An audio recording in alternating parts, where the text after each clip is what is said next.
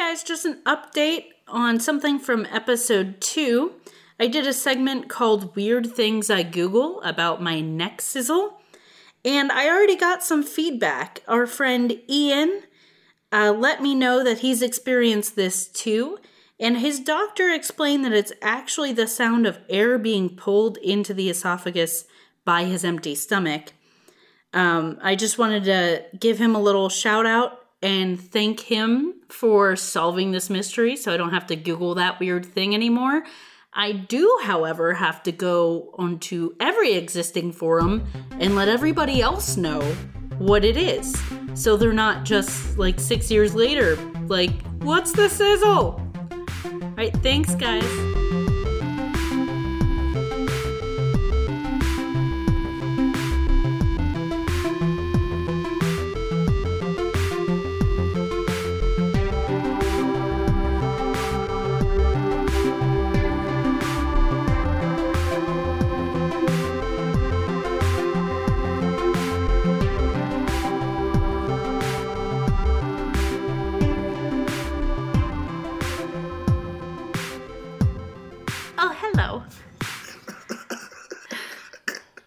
You know, that's made so much better by the little sheepish little face you make when you do it. But they'll never know that. That's true. Let's post a picture of that. Of the little goof face with the little teethies popping out. My little teethies. Oh my goodness, I just noticed the googly eyes on the microphone. I forgot that I put those on there last night. There are googly eyes. Okay, so during last night's recording of the Dudecast, someone was saying that it was Corey who was saying he was just looking at the microphone and just talking to the microphone instead of the rest of us. And so I went upstairs and grabbed a pair of googly eyes. Because you should know that your co-host over here is a person that just has googly eyes on hand. Yep. Just having some googly eyes. I am googly eyes. I am googly eye having Drogsy. I am co-hosting with Starry Eyeball Port. And this is Goose Chase. Episode 3. Episode 3. Our third episode. Yes. We, at this point, do not yet have a podcast host. But at the time you hear this, that won't matter because we'll have it and you'll be hearing it. Yeah, they don't care. They don't give a fuck. None of that matters. It don't matter. It don't matter. Yeah. They don't know. Our third episode. In as many weeks. In as many weeks. So that's pretty good. I'm liking it so far. Yeah. I'm enjoying myself. Today we're gonna get into some real weird shit. I'm super excited about the main topic. I had fun researching this. Yeah. It was also a little painful. Of course, it would have to be. I don't want to spoil anything for the later part of the episode. It's just a lot of information.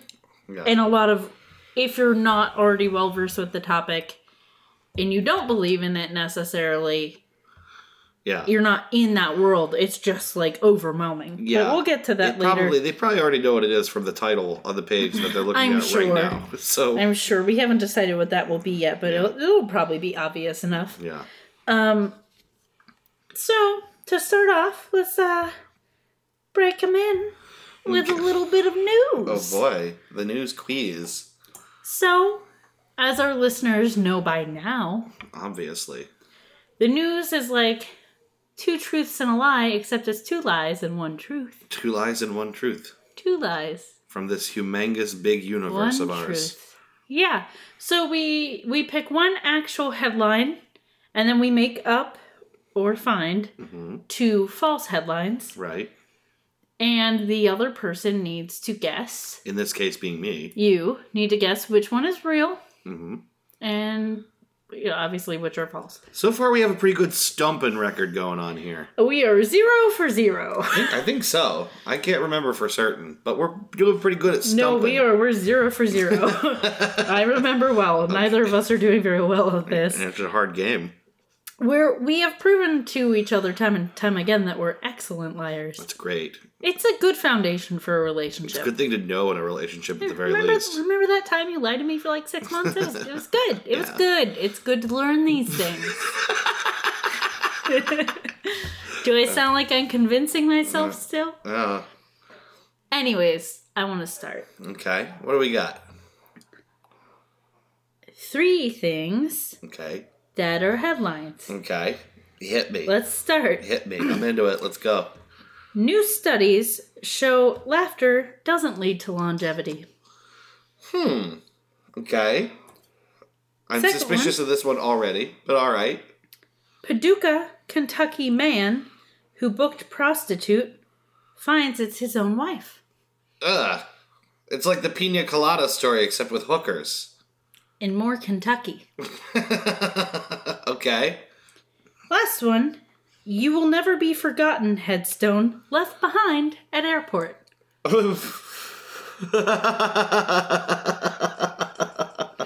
What? Oh, I so want that to be the true one. That's so good. Like a whole headstone, presumably in transit to someone's grave. That says you will never be forgotten. Left at the airport. Left behind.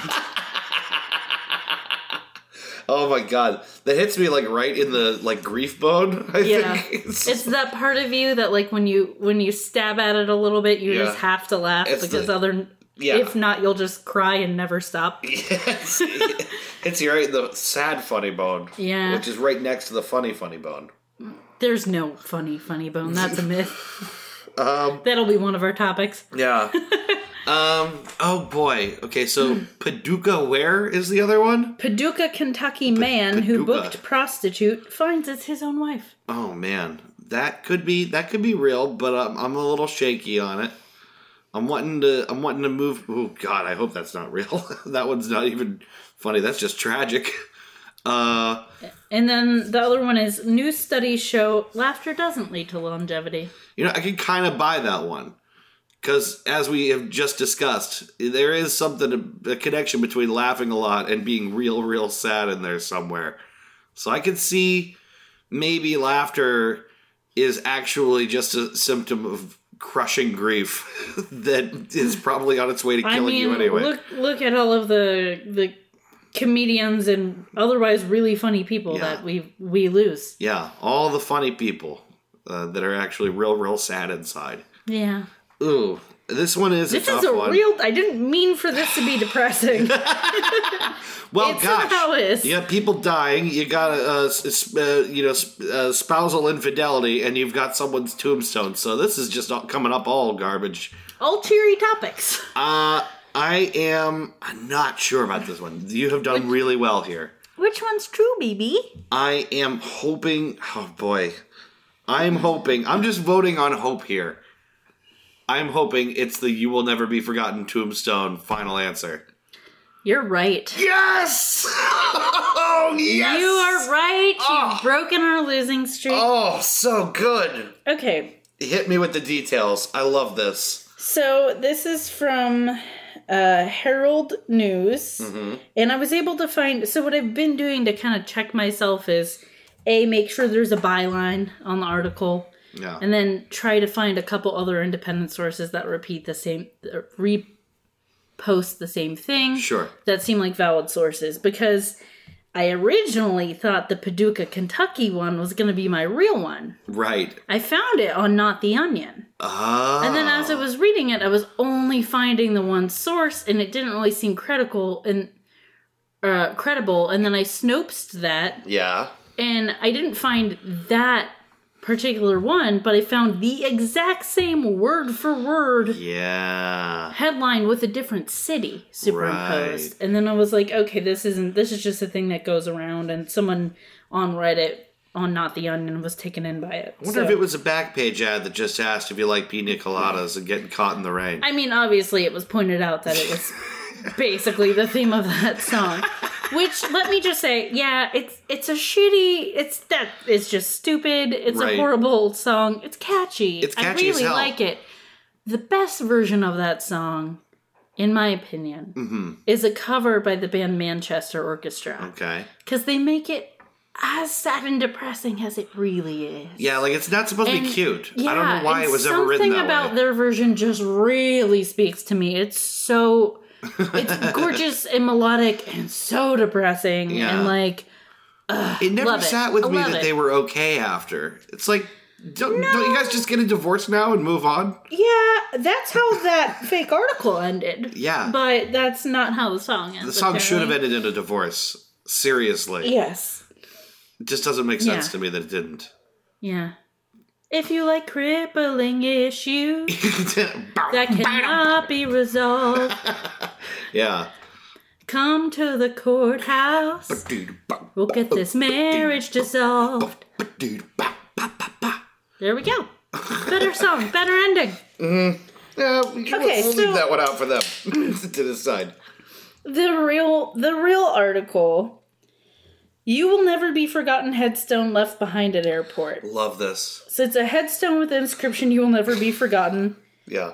I'm just going to read this first paragraph. Yeah, just give it to me straight. A toilet seat and a cistern and a live turtle are among the more bizarre items left behind by passengers at Dublin Airport. So this is basically an article about the weird stuff that's gotten left behind. Yeah, like just Dublin's lost and found.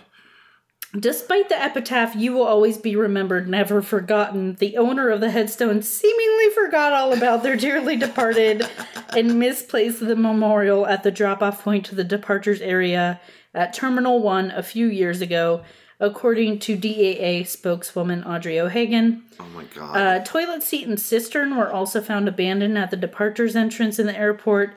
A life-size mannequin, human ashes, oh my God, false teeth, and a glass eye, this sounds like a bad costume, were also items consigned to the airport's lost and found section. Guys, if you're in Dublin and you need a Halloween costume, just go to the airport's lost and found. Claim all these items. Just claim everything. They're free. You could just have them. Just take them. They don't want that toilet and cistern. I want the ashes. I don't know. You give them a nice burial somewhere. They give you a year to reclaim your items. It's a nice little grace period. Not bad. There are a large number of abandoned crutches. There's just a lot of faith healing happening in the airport. And wheelchairs have also wound up in the lost and found. Don't get that. Leading airport staff to wonder whether some miraculous recoveries have taken place within the terminals. Wow. The headstone's by far the weirdest one. And Yeah. most tragically ironic. Yeah. The DEA's list of items recently left and available for collection for a limited time also raised some interesting questions about who has been passing through the gates. Mm-hmm. A brown envelope was left behind by a passenger on July 14th, while a set of cast iron dungeon keys were found on June 11th.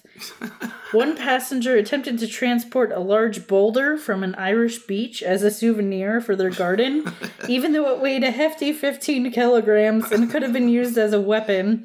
But obviously they weren't allowed to take it. I guess if you could use that as a weapon, you could use most things as a weapon. I don't know if that's fair. But it's a big boulder. Like, you can't just take that. Can't you check that bad boy onto the plane, maybe? To get to that, a large anchor chain link was also taken off another passenger for similar reasons, while chainsaws and angle grinders have been consigned to checked-in luggage for security reasons. So check your chainsaws, people. Makes sense. While airport staff are used to seeing pretty much everything go through the x-ray scanner, they were taken aback when a passenger tried to take a kitchen sink in their hand luggage. Okay. It's everything but the kitchen sink, guys. Yeah, seriously. Leave the kitchen sink. A passenger tried to get on a flight with a live turtle in their pocket, finally handing it back unharmed to a family member who was not flying. Can you imagine getting that call from, like, your brother? David, I need you to come to the airport. I need you to take this turtle. They're not going to let me take the turtle. They're going to flush him. They're going to flush him. They're not going to let me take the turtle to Jamaica with me, Dave. This was Squishy's first big vacay. Squishy? You named it Squishy That's in my head. That's a bad name for a turtle. It forebodes bad things. Yeah. I had 2 seconds to name it, okay? That's fair enough. Well, you won. Wow. You won All that right. one. I'm happy with that. Yeah. I'm very happy with that. And then the other one was completely made up. The new studies show laughter doesn't lead to longevity. I just made that up. Could absolutely be true and sounds awfully true. I was also thinking along the lines of, like, if you're already in poor health and you're doing things like laughing, that could be strenuous physically. Yeah, I guess. You know, it's like you have a heart attack. It's the mildest form of exercise that exists. It's just... all right. Well, I want to use the second segment to talk about something that I already mentioned to you that you know that happened, but I think it bears a little bit of discussion on our show. Okay. Which is huge news as of today, which is already dating this podcast, unfortunately. But as of today, the Kleins, Hila and Ethan Klein, won their lawsuit. Yeah, you mentioned this briefly to me, and we have not talked about it aside from you texting me, by the way, they won their lawsuit, and me going, yay! Yeah, which is huge news and has, of course, very large implications for fair use on YouTube. It's a big deal. Yeah. So, for anyone listening to this who doesn't know about this, Elon and Ethan Klein are the hosts of a series of shows under the production company or label H3H3 Productions. So, they have a handful of YouTube channels, a Twitch stream, a couple of different shows, and one of the biggest formats for their media is reaction videos to other videos on the internet. Mm-hmm. And in order to do those, it just stands to reason you have to include some parts of the videos that you're talking about. So if what they do is, like criticism, which I think it is, and it's, reacting to a video, that it seems fair, as is the fair use policy everywhere else, that they should be able to use limited quantities of that material in order to show and then talk about it. And they were sued by a YouTube user named Matt Haas, who ran the Matt Haas Zone, which I'm sure What's his other name? Bold Guy is the... Bold Guy is the channel, right? Bold Guy's the character that in the videos on the Matt Haas Zone. Which are all these creepy videos of this parkour guy. It's parkour, it's kind of pickup artisty. It's mostly harassment and then chasing women and then women chasing him. At least that's the specific video that they were discussing. There's a lot more of where that came from. I can't bear to really watch more than that. Yeah. It's fascinating in the way that a gruesome train accident is fascinating. Yeah. It's Except like the same it's reason. More soul deadening to me. Yeah. Yeah, that's worse than seeing an actual train crash with body parts everywhere. Because at least I know, like, they've experienced a sweet release of death. And that poor woman in that video has to live the rest of her life knowing what she's done. She has to always be the girl that was in that Bold Guy video. But anyway, for using segments of his video in talking about his video, and, they were no more than, 10 seconds at a time. I mean, small segments. He was so upset and so offended that they criticized his video that he, sued them. Now, over a year ago, I think it was probably about a year and a half that they have been. I want to be really clear, though. Mm-hmm. We've watched that video. It was taken down, but there are ways to find things. Yeah, people re-up things. So I watched that video multiple times, and we've watched basically all the content H3H3 have produced on basically every channel they have, including listening to their podcast. And they were very fair to him. Which is a point they made, is that they weren't mean, they weren't cruel. They might have made some jokes. Mm-hmm. Some of them really absurd. So it's just ridiculous. Yeah. Maybe a little crass, but not... Pretty crass. But not stuff. Cruel. I think there was something about mayonnaise in the mouth and the carrot in the butt. I don't know what they're talking about. It was very weird. If you watch their stuff, you understand. But they've been cruel. Not even cruel. They've been harsher on other people. Yes, they have. I do think they're very fair people overall. They're funny about it. They're not sitting there being sticks in the mud and be like, well, you can't do that on the internet. They make jokes. Right. It's YouTube. Yeah, and I think it's I don't know, I think it's a worthwhile enterprise, and many of their viewers and listeners seem to agree as well. So it's been a year and a half since they were first plunged into this lawsuit.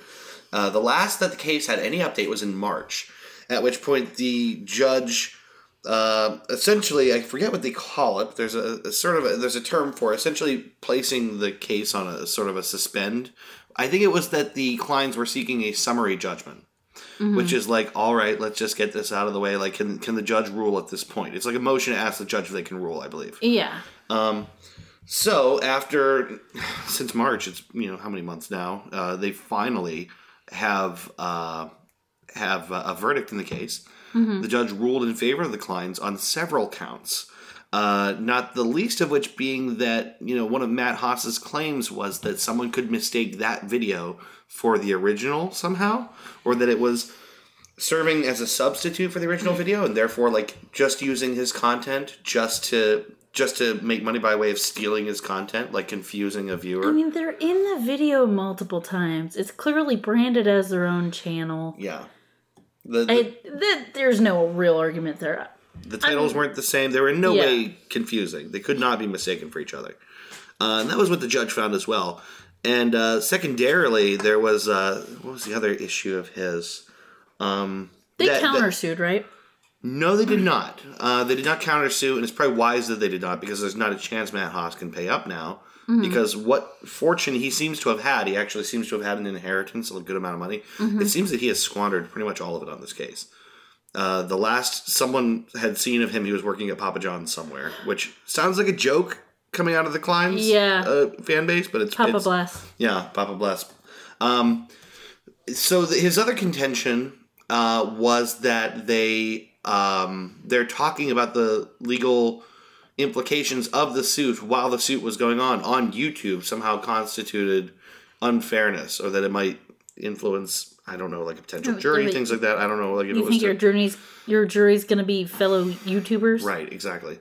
But the judge found not only was it not in any way attempting to, it wasn't prejudicial to the case or something like that, or whatever, however they phrase this. It also was by and large factual. It wasn't misleading. And on those two grounds, the judge also dismissed that complaint from Matt Haas. I will say, all the stuff they put out on it, and they didn't even really do that many videos about the case because it was a giant bummer. They were being sued. You don't want to think about that. It came up a few times. But they did a few videos. Yeah, it wasn't really the focus of more than one video. It was basically just checking in and being like, hey, I know you guys want to know. Yeah. This is what's happening right now. Thanks for your support. These are kind of the facts of the case at the moment. Okay, let's talk about something else. The important thing about this is that this now establishes some kind of precedent in case law. And it's bound to come up again. This sort of thing comes up all the time.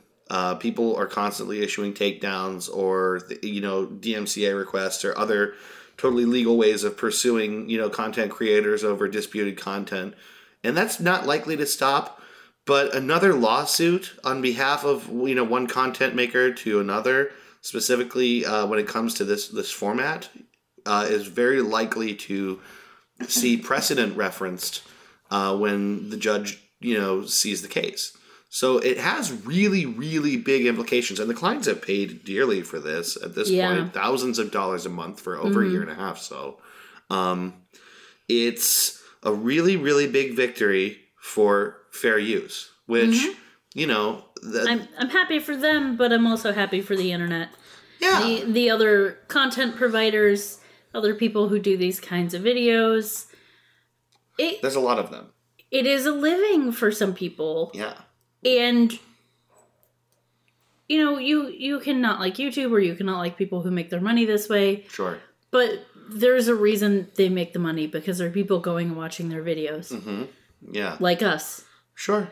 And if this is what you do for a living, you need to be protected. You need to know that, you can make a video and not get the pantsuit off you, even if it's not what you do for a living. Yeah. Joe Schmo can make one video and have his life be ruined without a precedent like this. So this is a really, really important good thing that just happened. Yeah, it has broad implications, far beyond reaction videos. I mean, any kind of video that makes reference to other content could be seen as similar to this case. So, yeah, it's a really, really big victory for intellectual property as far as fair use goes. I mean, the other podcast that I do, the Three Dudes podcast, we released that under the Creative Commons license and allow derivative works, and people can use. It's all right there in the license. People can use it if they want to. They can grab it, cut parts of it out, put it together, do whatever they want with it. And I expect that we'll probably do something very similar with this. Yeah. I'm a big believer that information wants to be free and should be free, and that using works in another work is part of how we create great new art. No one wants their stuff, their ideas, their hard work to. No one wants someone to take that and claim it as their own. Right. But... And that's not quite what this is. That wasn't what that was. Right. There is a big difference, and that's why this precedent is important. Because taking a part of someone else's work and making it into something else, referencing someone else's work, that's okay. Yeah. That's not plagiarism. That's not claiming something as your own. That is making it into something new. Can you imagine a world when you couldn't make a movie reference because someone would sue you? Yeah, right. That's what this is. You couldn't reference someone else's video. Imagine a world without hip hop. I do it all the time. It's so sad. Yeah, because that's the thing. Great beats, great pieces of music have been sampled and rearranged to form these great, amazing new things. And if you hold intellectual property rights to that standard that, nothing can be taken and reused under any circumstances, you lose a hell of a lot of music. And, I mean, YouTube's not new now. No, it's not. But these issues are still relatively new. We've had kind of some precedents regarding music use for this kind of thing for a while. Right. But... as far as YouTube goes and this kind of issue for internet videos, it's still being developed. So this is a big win. Yeah. It's a win for the good guys. Ethan and Hilo, we love you. Please keep making. You guys are awesome. Please They've promised a video is forthcoming about this, so that I'm very excited for that. If you guys are listeners who don't exist yet, but hopefully will. Haven't watched our videos, please do. Yes. I kind of think of them as the moral compass of YouTube. They haven't really put out any videos that I watched what they did and went, well, that's just mean, or no, they don't have a point. I think they're usually on the right side of things, and they're entertaining. Valid criticism. Fun. Yes. Valid criticism. It's there's times I will say when they are a little bit harsh, but that's the nature of critique. If you make a play, if you make a movie, you make an album, it's going to go out there. Someone's going to critique it, and they're going to tell you what they think. Everyone's going to have an opinion on it. Yeah, that witnesses it. So in a big way, this is the sort of barometer of YouTube. Is H3 in a lot of ways they are the most credible barometer of YouTube. They deserve your subs and reviews. I believe that wholeheartedly. Check them out, please. Be happy for them. Be happy for the internet on this day. I hope they're sucking down a bottle of champagne right now. I really do. Sucking down something. No, ew, gross. Anyway. What'd I do? Anyway, that's it for my segment. So we are going to take a little bit of break here, and we're going to come back with the main segment for this episode. So stick around for more Goose Chase. Yeah, prepare to get your pants spooped off. Oh, it's pretty spoopy. Spoopy.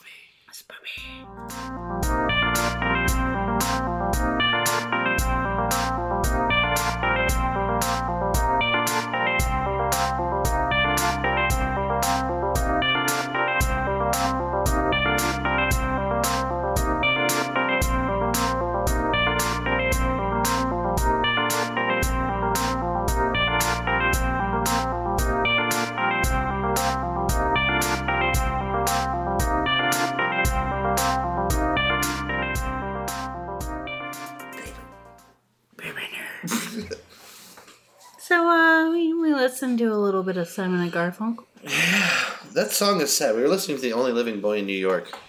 I love that song. It's sad, actually, because the whole concept of that song is like Paul Simon feeling all sad about Art Garfunkel going away. It's like the idea is that their relationship was kind of like starting to fracture. Dissolving, yeah. Yeah. And just like, anyway, yeah, the gist of that just being that Art Garfunkel was away doing something else and Paul Simon was sad. A little mopey. Just a mopey Paul Simon. Mopey Paul Simon. He's just a little whiny guy. Aww. I don't know. I love Paul Simon, though. She had diamonds on the soles of her shoes. There's a really great... Actually, now that I think about it, I'm trying to remember if it is. It's this album. It's the cover of this album. If you look at it a certain way, and my phone is clipping it off perfectly, the top of Paul Simon's hair looks like Art Garfunkel's big mustache. That's the cover for Bridge Over Troubled Water. So if you look at that and just kind of crop it out with your fingers, you get a weird little Art Garfunkel with a giant mustache. It just looks really good. It's pretty good. Yeah. Are you ready? I am so ready for this main topic. I was so ready for this. So Dave and I discussed. He told me what he wanted to know. Mm-hmm. And it's a doozy. I wanted to know all about... What'd you want to know about? These sneaky, conniving, lizard-skinned, globe-ruling, no respect-having reptilians that are crawling all over Earth. You should want to know about it. Considering as they run everything. Because there are overlords. These sneaky snakes. Literally the only thing that I know about them, as far as what people say about them, is that you can catch them blinking with their double eye on the TV. Mm-hmm. And that they run everything and that everyone is one. If you wait long enough, you'll find proof of it. That's basically the gist of it. End of episode. All right. Well, we'll see you next week. So there's just so much here. And the way I decided to start, instead of just going full bore into reptilians, because I felt like it was going to be too overwhelming for me, I needed an angle. Yeah. And that angle was David Icke. Because he is the person who has popularized, not came up with originally, but popularized this concept. His friends call him Mr. Icky. I hope not. I hope so. They're not good friends. Yeah, he's not a good man. I'm not going to pass judgments. Okay. But you tell me then.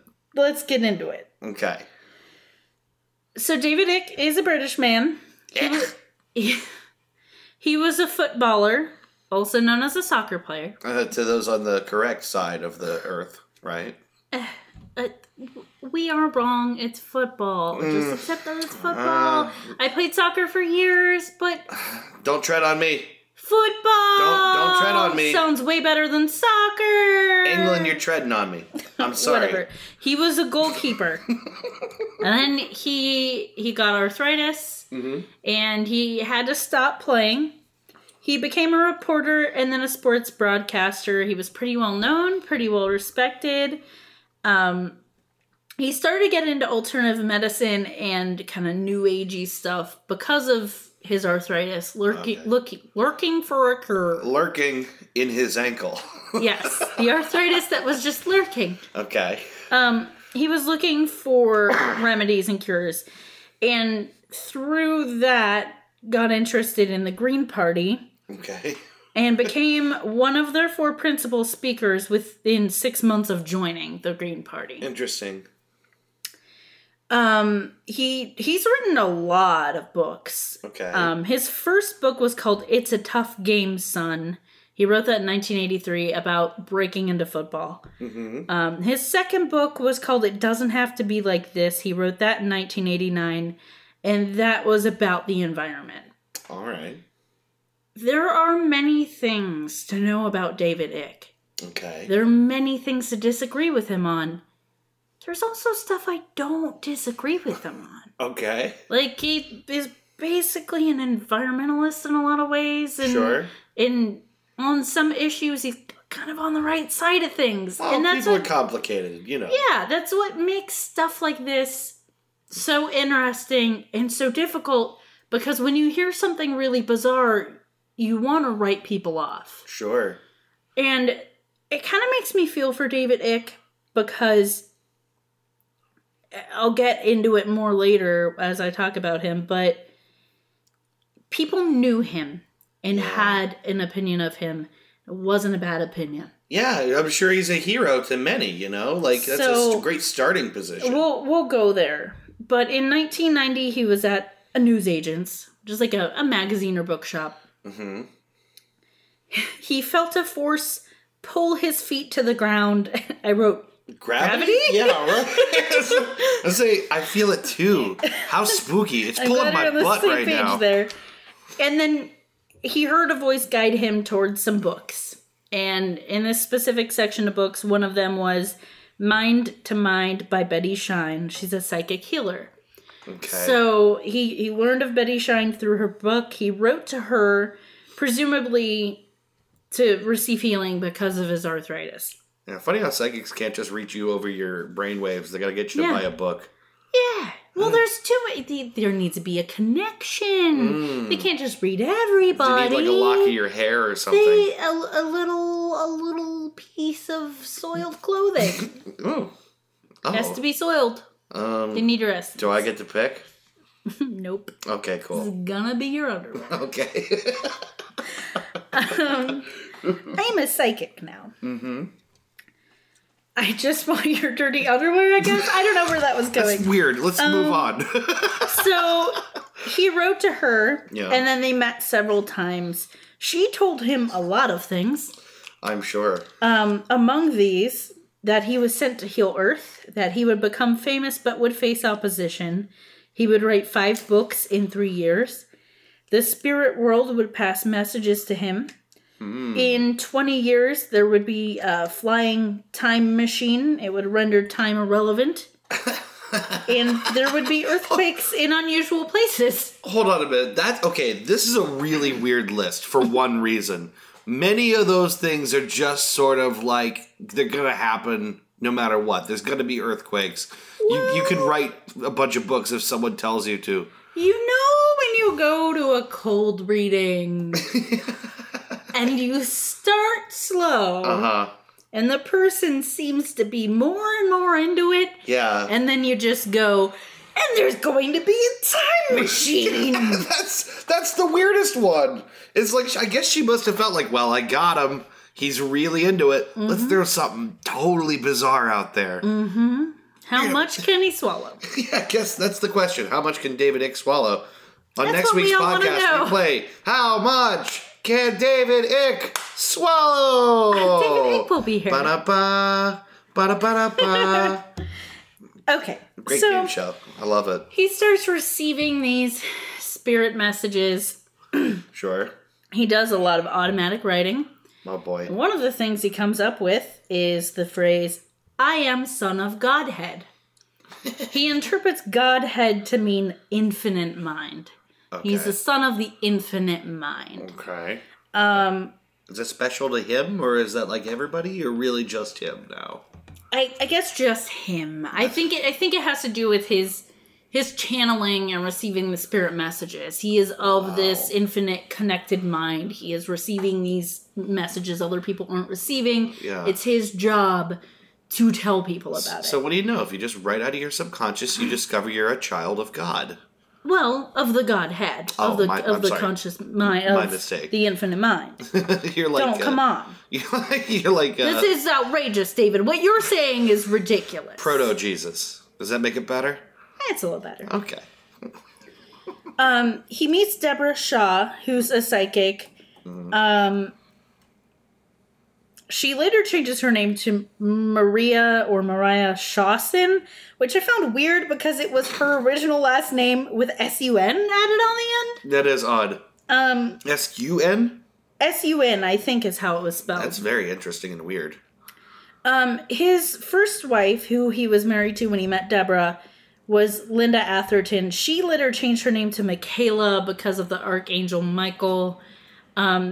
Okay. He kind of started a relationship with Deborah while he was with Linda, supposedly with her blessing. They all lived together for a while. At this point in my notes, I wrote weird stuff with love triangle because I didn't want to get into deciphering all that. It's not really important. No. They had some kind of relationship. He had kids with Linda before he had at least one kid with Deborah. There's stuff there. It's like a big sort. It's like the makings of a little cult house. It never really went to that. Well, that I know of, it never really went to that place. Okay. They eventually. He divorced Linda at some point. He never married Deborah. He ends up remarrying to someone else later. But his personal relationships aren't the important part. Right. In 1991, he resigns from the Green Party. Basically, he was like, I'm about to say some shit. Shit's gonna go down. Okay. And they're like, okay, fair enough. You go do you. You do your thing. We'll be here saving the world. 1 week later, Yeah. he announced he's the son of Godhead. He also told reporters that the world would end in 1997. Oh, boy. These are all things he's gotten from automatic writing. It would be preceded by a hurricane around the Gulf of Mexico and New Orleans. There'd be eruptions in Cuba, disruption in China, a hurricane in Derry, an earthquake on the Isle of Iran, LA would become an island, New Zealand would disappear, and the cliffs of Kent would be underwater by Christmas. I wonder if he meant 2097, because I feel like we're going there. Well, it clearly didn't happen. I guess not. In 1997. So, after he announced this, obviously people are like, we have to have him on our show because he's saying some stuff. Yep, great for ratings. One of these people was Terry Wogan, who had a show called Wogan. Mm-hmm. On April 29th, 1991, he had David on the show. And he interviewed him about this Son of Godhead, end of the world prediction stuff. And Wogan gave him a hard time. And maybe rightfully so. Yeah. He's saying some really intense stuff. He's predicting the end of the world. Yeah. So the audience was obviously laughing at some of David Icke's statements. At one point, David Icke says, laughter is the best way to remove negativity. And Wogan replied, but they're laughing at you. They're not laughing with you. Oh, damn. So he didn't even let him get away with that. No. Wogan did interview him later in 2006. And he kind of apologized for being sharp with him. Right. For being maybe a little too heavy-handed. Maybe. This interview destroyed David Icke. No kidding. He was saying stuff before that obviously people were like, okay, this is weird, right? Which led to the Wogan interview. Yeah. But that interview just like... Have you watched the entirety of it? I didn't watch it. I only read about it. I would like to. Yeah. It obviously people lost respect for him, and it's kind of sad because it makes me kind of sad now. He was a well-respected figure, and he just lost respect. I think that's really the reason Wogan probably apologized. He's like an overnight because he's joke. like, overnight you're turned from someone who had respect, and now you're the laughing stock. That's sad. David Icke.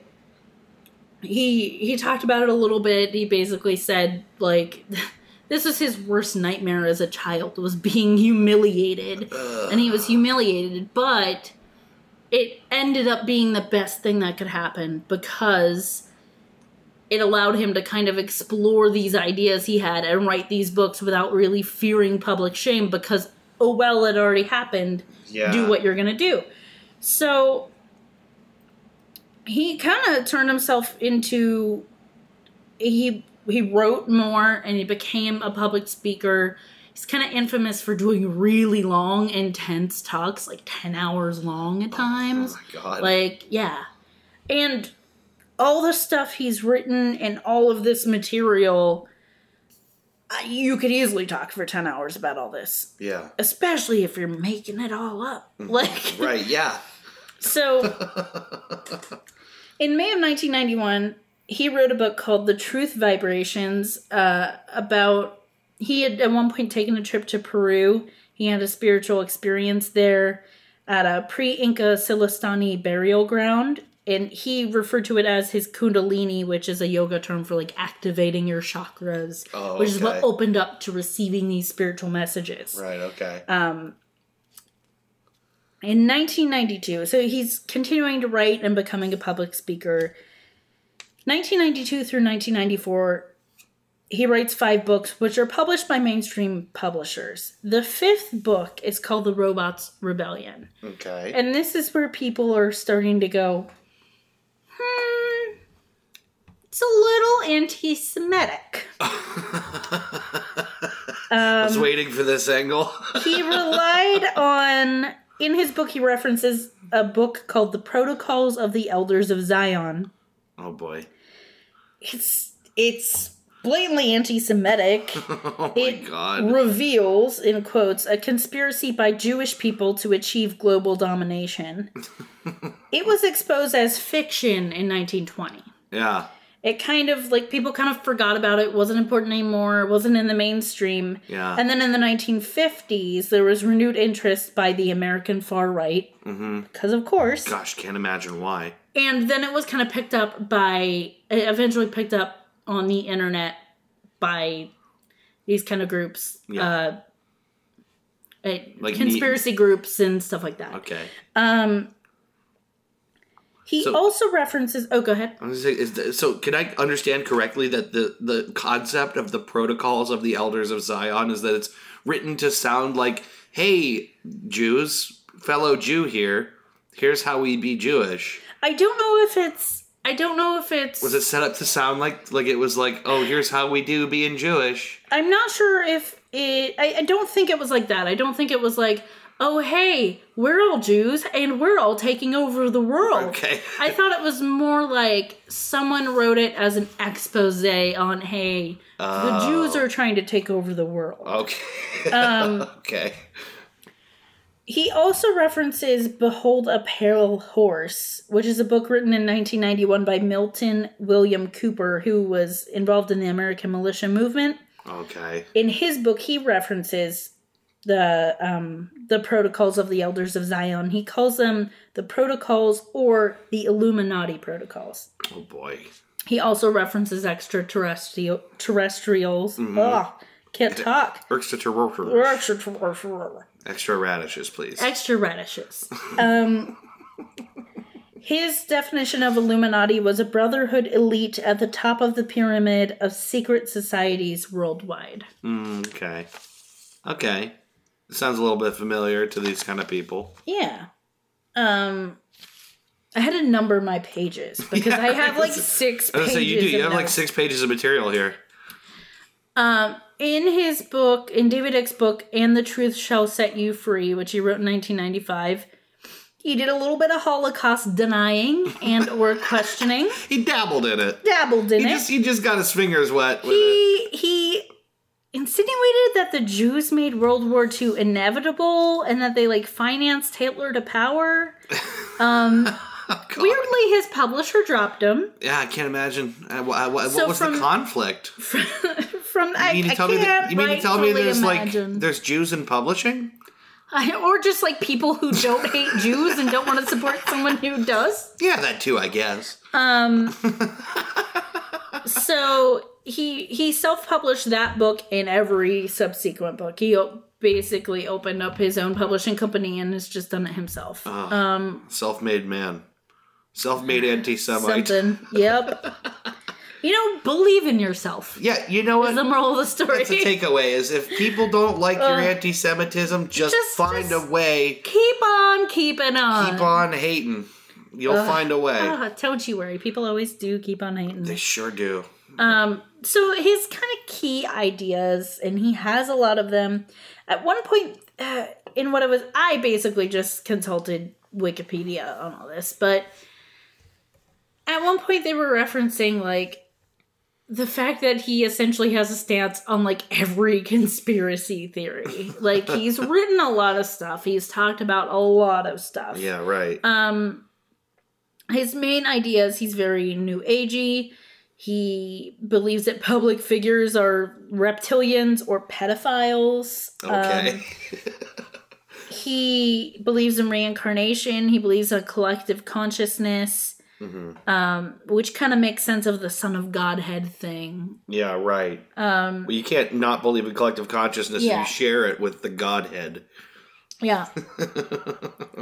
He believes other worlds exist alongside ours. He refers to that as modal realism. And he believes in the law of attraction. It's like The Secret kind of shit. If you think good thoughts, you attract good things. You think bad thoughts, you attract bad things. So it seems like he just basically agrees with all the things that either sound really good to him or explain why the world is bad. Which is kind of the nature of all conspiracy theory. It's the nature of a lot of our beliefs. It's one of the reasons we believe certain religious things. It's the reason ancient peoples had the mythologies that they had. Yeah. Because we need to explain things that we don't know. Yeah. And there's a certain amount of, like, mystery our brains can handle, and, like, it's not very much. Yeah. Right. Like, we need to have an explanation. Yeah.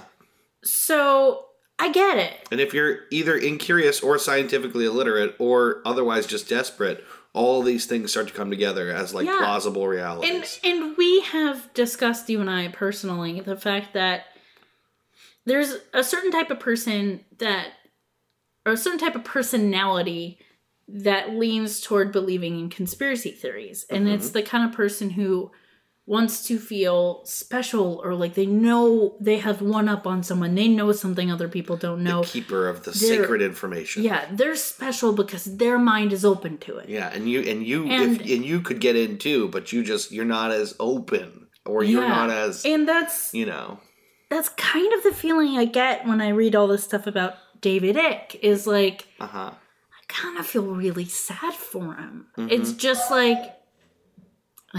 the dog. Stupid dog. I don't feel sad for him.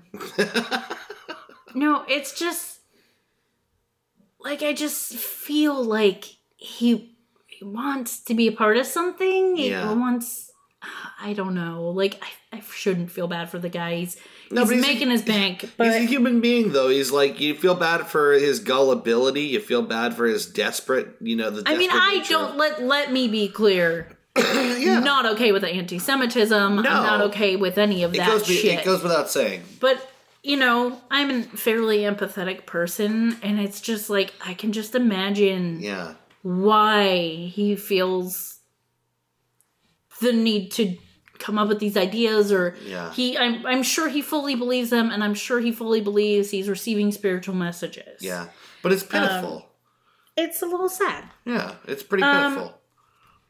Some of the origins of, before we really get into what all this is, what reptilians are, because I'm basically done with talking about David Icke's background. Okay. There's a theory by Michael Barkin, who's a poli-sci professor, that the origin of kind of the reptilian idea comes from stories by Robert E. Howard, who wrote Conan the Barbarian. Okay. He also wrote a story called The Shadow Kingdom. It featured serpent men who lived in underground passages. They shape-shifted, had mind control powers, and controlled humanity. Okay. This will sound really familiar later. Okay. Also, Clark Ashton Smith, another author who kind of used the ideas of the Shadow Kingdom, and also the H.P. Lovecraftian ideas. So Robert E. Howard, and H.P. Lovecraft sort of created the Cthulhu mythos. Yeah.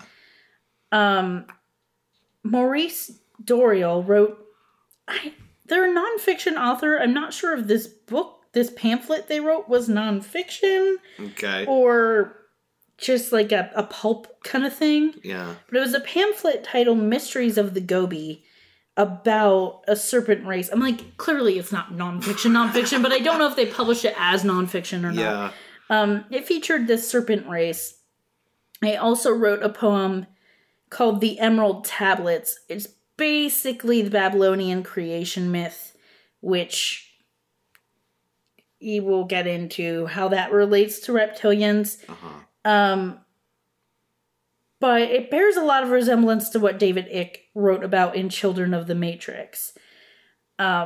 So this guy, Michael Birkin, is like it. He read a lot of Shadow Kingdom and kind of took some of these ideas. Obviously, he was influenced by a lot of different authors. These aren't all completely original ideas. He's not the one who came up with this theory on his own. And they kind of borrow from like some literary tropes to begin with, or like some existing narratives. He's the one who popularized it. Yeah. But he's not the only one who talked about it or came up with it. Yeah. And then I also want to talk about we hear a lot of alien abduction stories. People talk about seeing reptilian type creatures. Mm-hmm. One of the first and most popular ones was Herbert Schirmer, who was a police officer, was abducted by a UFO in 1967 and stated they were reptilian in appearance with a winged serpent emblem on their chest.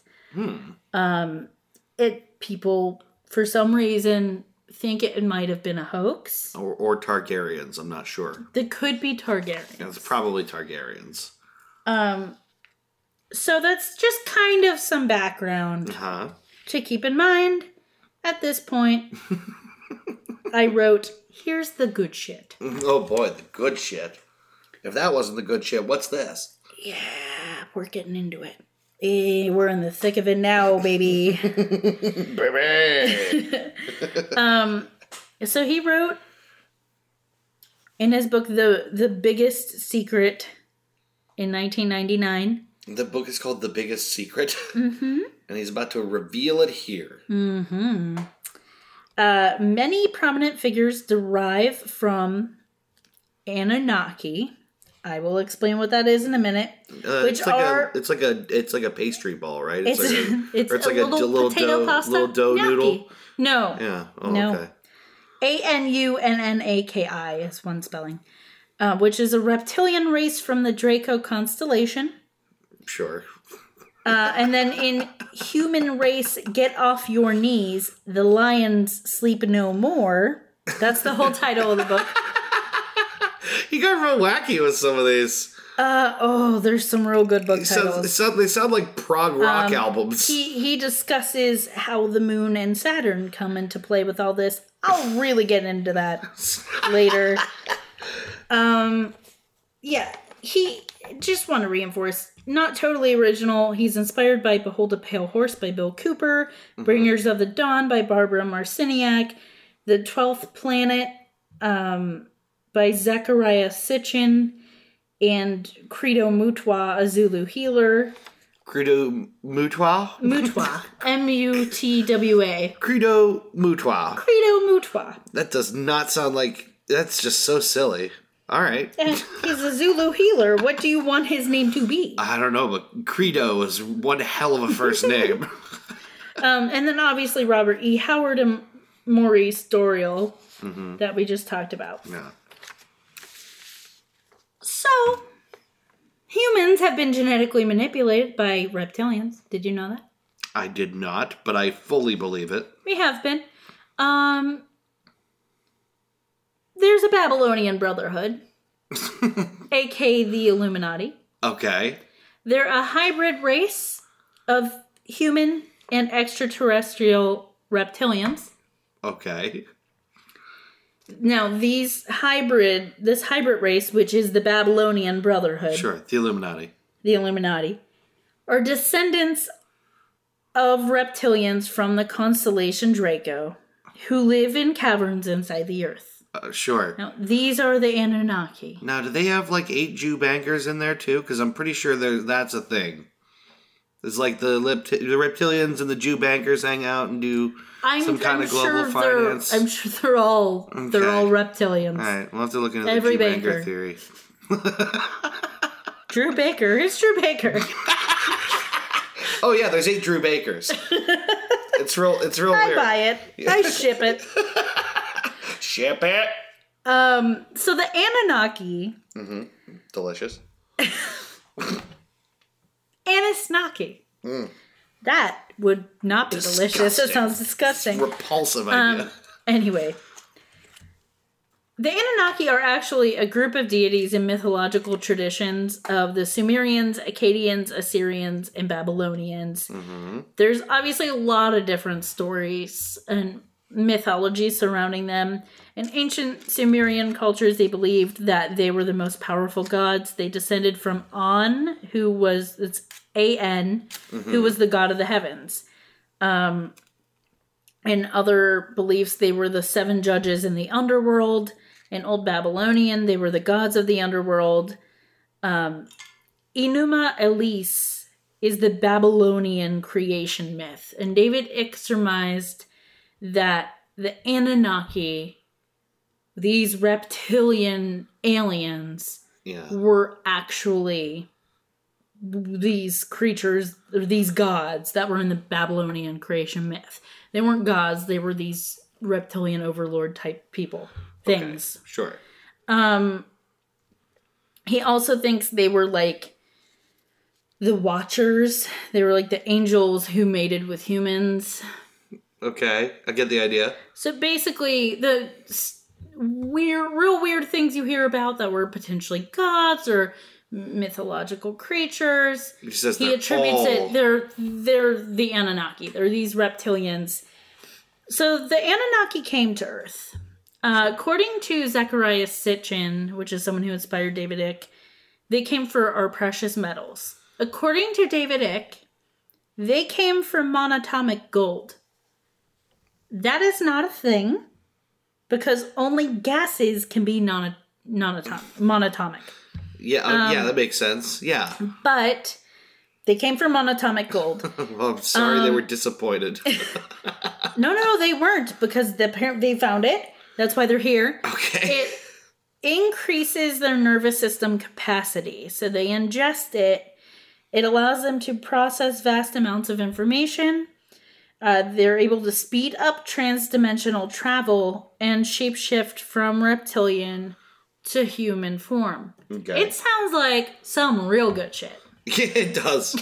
I want to get me a big heaping balloon full of that. I want some of that monatomic gold. Tasty, breathable gold. MAG. MAAU.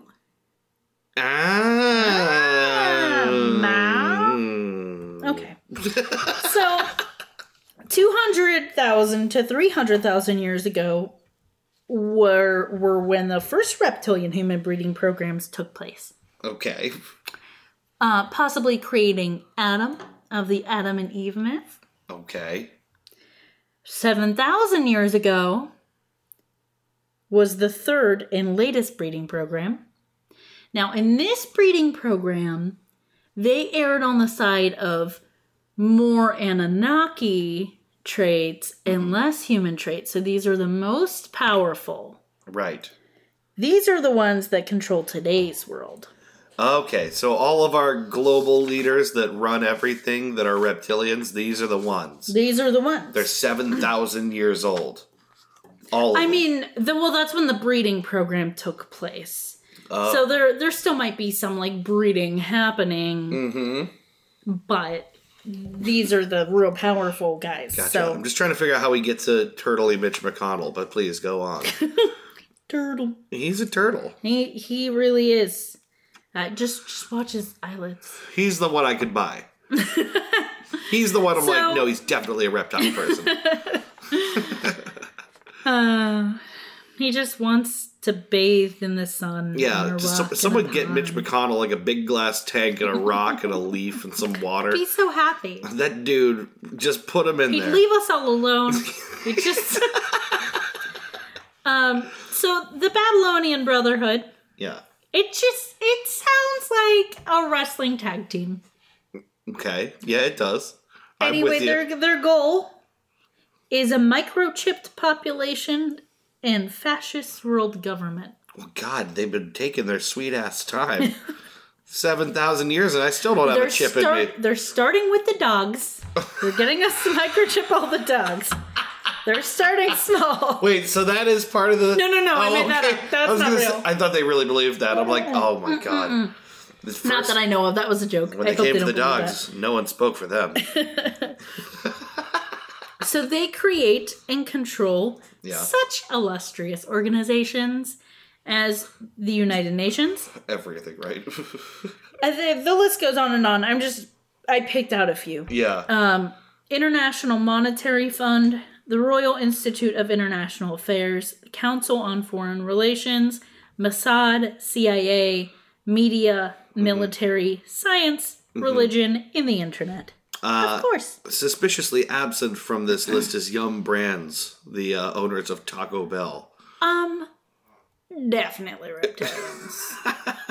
Definitely. How else do they read my mind and know that I want a Dorito to be the outside of my taco? Clearly mind control. How did they know that I wanted my chalupa to be completely unedible because it was stuffed so much? Yes. Reptilians. Mind reading. So, included in the reptilian bloodline as of 2003, little outdated. Okay. So I'm sure there are more now. 43 American presidents. Sure. More now, I'm sure. Yeah, well, we're on 45, so. 3 British and 2 Canadian prime ministers. Several Sumerian kings. Several Egyptian pharaohs. Some celebrities. Of course, the British royal family. Naturally. Well, that one I believe We've all too. heard this. I believe that one too, for sure. Rockefellers, etc., etc. Like, there's... the list goes on and on. The Gettys. The Rothschilds. Yes. And Colonel Sanders. I don't know if he's actually on their list, but the Rothschilds definitely are. Oh, yeah. If you're rich enough, how else? Anyone rich and powerful, clearly. Uh-huh. So, some people, I didn't look up who they are. I get the feeling they're like fellow conspiracy theorists, but maybe trying to keep it a little more rational. So at some point they've swooped in and been like, no. Ick is using this as an allegory to depict alienating nature of global capitalism. Oh, that's what he really meant when he said something very specific. To which David Icke says, no, it's not an allegory. Wait, so he actually responded? He has responded and like, it's not an allegory. No, bro, thanks, but I got this one. I believe this. Hold my beer, I'm going to ruin the rest of my credibility. Well, he has surpassed credibility. Yeah, no, he doesn't need it anymore. That is the word. He's transcended. He's transcended the concept of being credible. So we need to talk about dimensions. Oh boy. They can travel dimensions? Yeah. So the reptilians are from the lower level. Oh boy. Of the 4th dimension. It's the lower astral dimension. It's the dimension closest to our physical world. This is silly. Now the universe... Baby, don't just write it off. Oh, I'm sorry, please. The universe consists of multiple dimensions sharing the same space. Sure. Okay. You can understand this. So, and this is, I want to point out, like, this is kind of a thing that a lot of people think. Like the many worlds theory. Yeah. Maybe not as specific as this, but this is an idea. So, the universe consists of multiple dimensions sharing the same space. Not everyone can pass from dimension to dimension, but these reptilians can. Right. I mean, they've got the monatomic gold. Naturally. It helps them travel the dimensions. Their nervous systems are so sharp now because they huffed all that gold in the center of a volcano. It reminds me of Charlie. Yeah, Charlie Kelly with a ring of paint around his face. I just like imagine you can tell who the reptilians are because they got like a ring of gold or something. Just huffing it out of a can, like, yeah, it's good. Yeah, it's real good. But, keep in mind, so you can be controlled by the dimension lower than yours and closest to yours. So they are in the 4th dimension. Sure. They can control us, but the reptilians can and are being controlled by beings from the 5th dimension. Yeah. So it goes on and on. I see. Boy, they've given themselves a lot of wiggle room on this one. Exactly. So I wanted to bring up another concept you and I discuss a lot when we talk about different religions and different pseudoscience things. Uh-huh. It's what we call the trap door. Yeah, right. Which is when there's any kind of argument, when you try to rationally or logically discuss something with someone who believes things like this, and you say, well, how did they get here? Well, there are multiple dimensions. Right, yeah.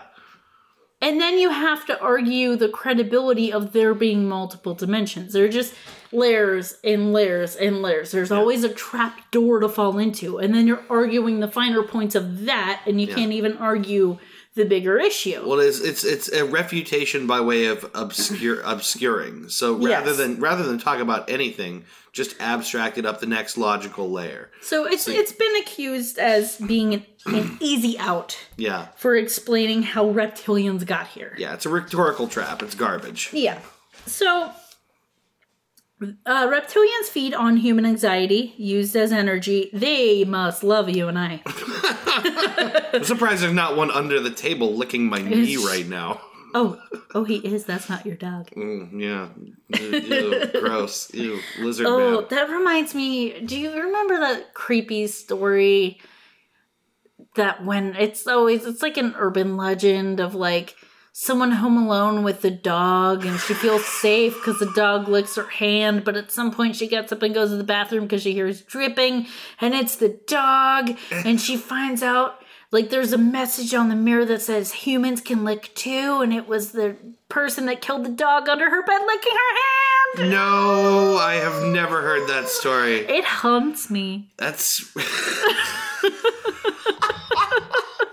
This takes up an outsized percentage of your it's head, one of the reasons I'm still afraid of the dark. Oh my god, really? You actually think about that in the dark? I don't like my limbs to hang off the side of the bed because I'm afraid someone's gonna lick me. Are you serious? Man, this is an interesting... Not in like a clearly I know it's not gonna happen. But like we all have irrational fears. Yeah. That's really one of yours? When I moved when I moved into the basement, it took me a long time to like damper down the anxiety every time I'd go downstairs to not run from the stairs and jump into my bed. I always did that when I had a basement bedroom. Always did that. And the dark, terrible. I have to, like, every now and then it gets... No, I've been living down there for a while. It's not as bad. But every now and then I get amped up. Yeah. And I have to actually think, like, no, don't freak out.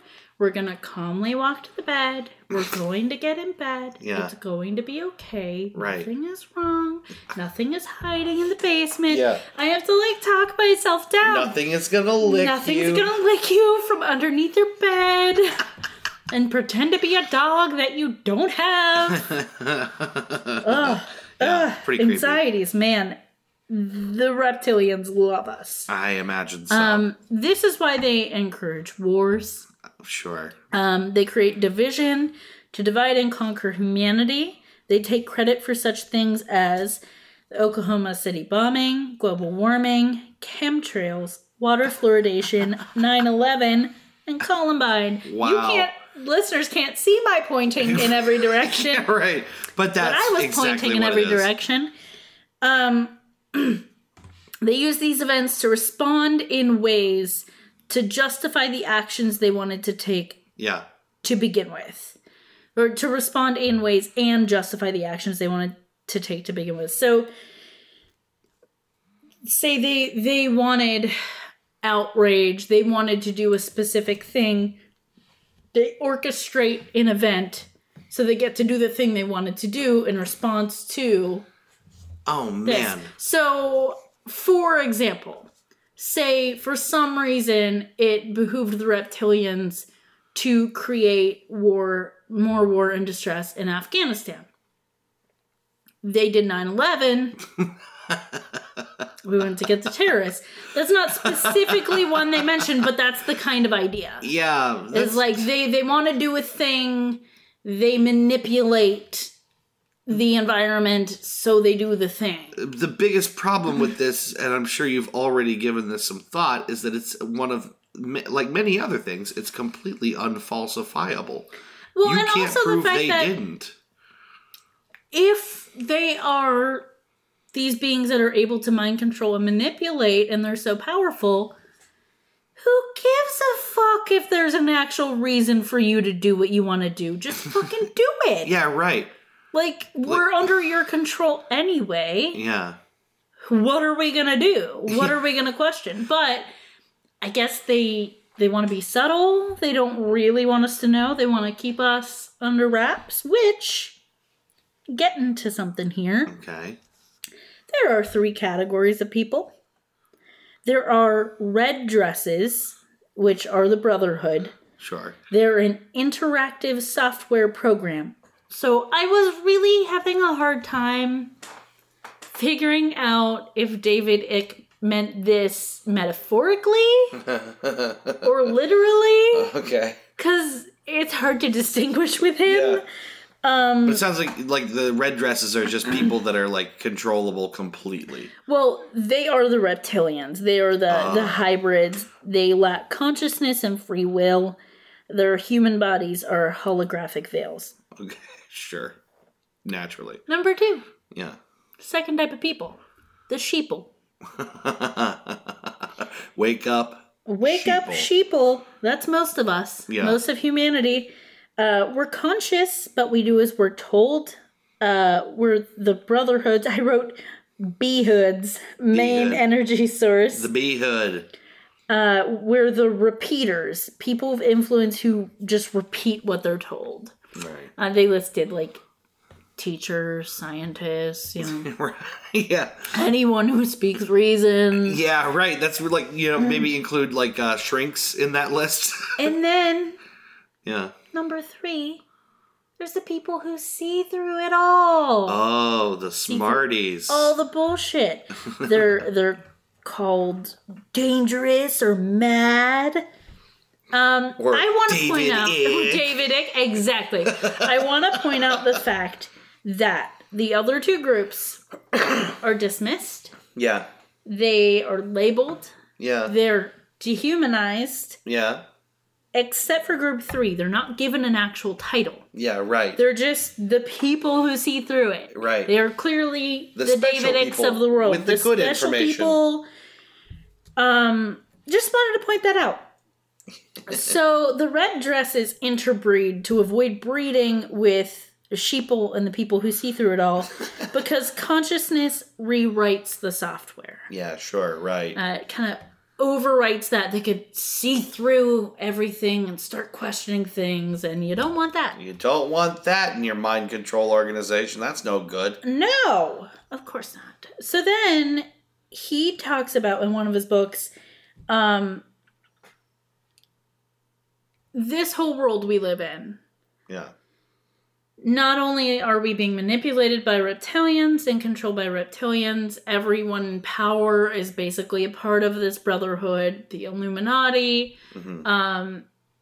Every conflict is because of them, all of this stuff. But our entire reality is basically just a holographic signal. This is getting just downright silly. So now coming everything's to the end phony now. too. The reality that we believe It's the Matrix. So, originally in one of his books, David Icke says the signal comes from the moon. He later amended this to say that it comes from the rings of Saturn, which were created by the reptilians. They're the source of the signal, and the moon acts as an amplifier of this holographic signal, which creates the matrix that we live in. Okay. So our entire reality is this holographic generation by the reptilians. So I'm sure they don't believe we got to the moon and hit a golf ball on it, because that would throw a real wrench in the works. Probably not. I mean, he doesn't believe in the Holocaust. He probably doesn't believe in the moon landing. Yeah, right. Yeah. If you can disbelieve in the Holocaust, which is one of the grisliest things we have record of on planet Earth, yeah. the moon landing's a piece of cake to brush off. So that's basically it. Oh my God. That's all that I got. I- And then you want to talk about any of this? No, you know, I just actually... I dropped some truth bombs on you. You dropped a lot of truth bombs on me. I think I'm going to stay a sheeple. I think I know I'm a sheeple, and I could probably move up to being one of the people who knows what's up, but I think I'm probably going to stay a sheeple because it's pretty good and there's Xbox. Like, I don't think David Icke gets to do that. Well, not when you do 10-hour lectures. Right, no. He's like way You too don't got busy. time for that. No. He is really busy. He's a really busy dude. He does lecture a lot. He's still active? Like, he's Oh, doing yeah. shit? Oh, yeah. When I first started doing the research on this, I was going to start out by watching one of his videos on YouTube. I remember you telling me a little bit about that. I got about 30 seconds in and was like, I got no clue. Like, he was talking about stuff already, and I was just like, fucking lost. Yeah, I'm so right. lost. Because they have their own So, language. They have like yeah. all. That's why it takes so much And effort this to is talk like, about this. most of this is from Wikipedia. It's pretty boiled down. Mm-hmm. There's so much more to this. Watch one of his videos. Yeah. Watch anything about reptilians. Read one of his books. Maybe don't pay for it, but Yeah, don't pay him for it. read one of his books. You're just gonna keep him from having to hit rock bottom and get a therapist. Don't pay him money at this point. But baby, the therapist Yeah, right. controlled by the reptilians. One of the dummy repeaters who doesn't understand the real truth. So there's so much here. I mean, I easily could have. I know. I could have just read about the Anunnaki, the actual mythology of them Yeah. for ages. I went to a Wikipedia page on Anunnaki just to understand what they really are. To understand where this was coming from. and noped out at some point. Well, I read just enough to get the basics, Yeah. and I was like, I can't. It was getting late.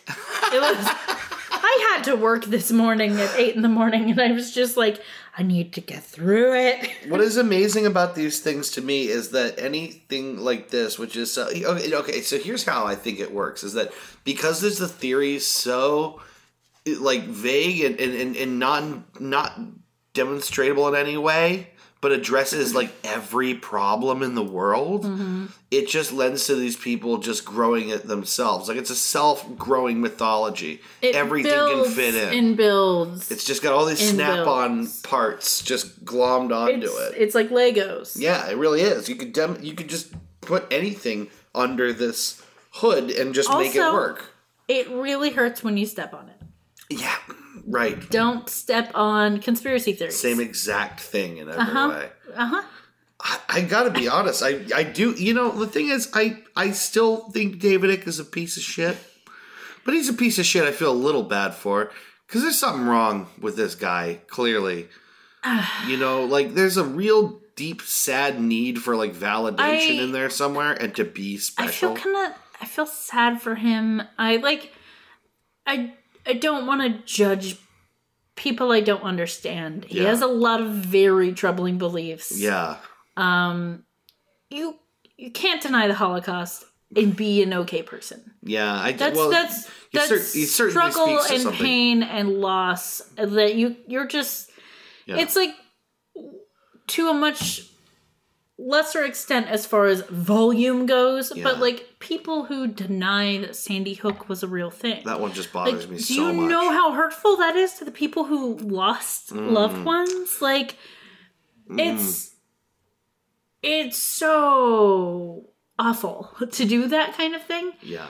And it just lacks, it speaks to a certain lack of self-awareness and a lack of awareness of others' feelings. Yeah.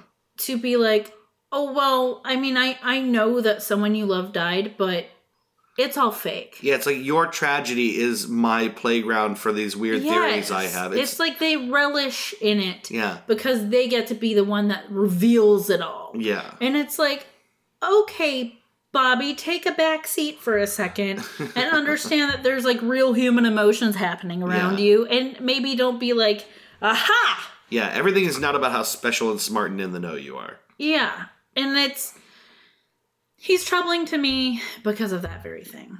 Yeah. It's like, great, you think you're special, but like you don't get to deny the pain and suffering and loss. Unless it sells lots of books.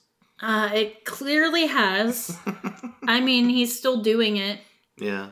He's not completely bankrupt. Although at one point I did read something about, like, he made, like, a TV channel, essentially. Oh my god. It was on the internet. Yeah. It was, like, called David Icke TV or something like that. And he essentially donated his time to it. Yeah. And it didn't happen I'm after, sure it like, just a year. exploded. It collapsed. Yeah. Like, he kind of pulled out of it, and then around that time, it just stopped broadcasting anything. Yeah. So he's had some failures. Yeah. I want to see Terry Wogan rip him up. I really do. I gotta be honest. I would like to watch that On the video. Beeb. The Beeb. Watch it on the Beeb. I don't really know much about Terry Wogan. Yeah, he's on the Beeb. You just like saying that. I just like saying the Beeb. Understandable. It's cute. It's pretty cute. So yeah, that is Reptilians. Were you spooked? I was spooked. I was pulled along the whole way by the ankle, kicking and screaming. I went to weird places. Oh, I heard you. Yeah. I gotta say, that was really thorough. I really appreciate that. That was way more than I expected to learn about David Icke and the Reptilians. There's just so much. I know, there's just more and more and more. Guys, just like you can dig in. I didn't even go to message boards. Yeah, I right. didn't even want to fall into this. No, because there's just so much more you could do It's there. also that, like, there's this little part of me when I start researching stuff like this that I'm like, oh man, the veil is so thin. Mm-hmm. Like, at any point, I could just absolutely buy in. Yep. And because there are threads of things that make sense. Sure. Because of that thing. That's why in these us, things work in the first place. Yeah, that thing in us that appeals Either cause and to- effect or vague reason or... to explaining things we don't understand and Yeah. and wanting to be in the know. Like, all of us have some of that inside of us. Yes. And you and I are searchers, and we're kind of researchers by nature. Curious people. Yeah. There's a lot of room under that tent for curious people if you're not willing to be very careful about checking what you believe against reality. Yes. Use critical thinking and be a little skeptical. Well, There's a lot. It's think- so much. I think you did a fantastic job with this. I really I appreciate hope I all the did it information. justice. That was super thorough. This is also our longest podcast yet. I had 6 pages of notes. I'm not surprised. I kept writing and going, oh my God. Yeah, that's quite an icky adventure we just had. Oh God, you had to do that. Yeah, I just like saying icky. We talked about this briefly, but I think I am going to compile all the notes I take Yeah. from the episodes and kind of keep them together. You have yours in Google Docs, so we have records of Yeah, them. it'd be a good idea. Then we could maybe revisit these sometime down the line and just follow up on little threads that we didn't quite pull. Yeah. That might be really interesting. It's just to do a little extra feature on Maybe some of the we'll have leftovers. some guests on at some point if they happen to know Yeah. specifics about something that we discussed, or they want to investigate another angle. We can open that up. That'd be great. to In fact, discussion. if you're listening to this and any of the topics that we talked about, we didn't address something important, or you happen to have some special interest in this, David Icke, come on the show. David Icke, we know you're listening. Thanks a lot, buddy. Not so cool with the Jew stuff, but don't deny the Holocaust. But and, other than don't be that, anti-Semitic. I mean, bang up job being famous and shit. Really. Good on you. Self-made man. Self-made man, because the world tried to ruin him for good reasons. Anyway, this has been the 3rd episode of our show. I had a lot of fun here. I know a lot more about reptilians than I thought I would. Holy shit. I know more about reptilians than I ever needed to. Yeah, I'm not going to use this information in any way, but I'm super glad I have it. We're learning new things. Yes, we are. We are going to have so much useless knowledge. Oh, yeah.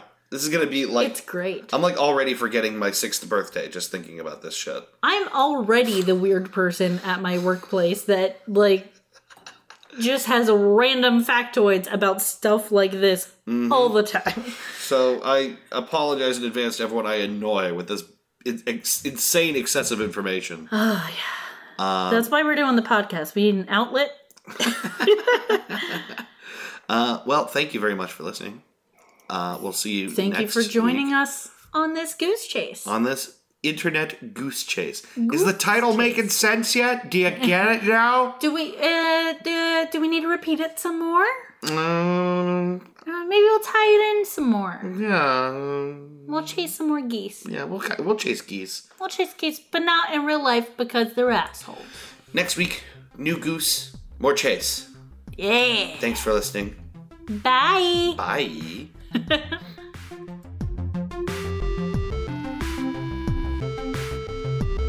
You've been listening to Goose Chase. We are Goose Chase Podcast on Facebook and Twitter. On Twitter, our handle is @GooseChasePod, and our website is www.goosechasepodcast.com. If you have any topics you would like us to research, please email us at goosechasepodcast@gmail.com. Want to go on a goose chase? Yes.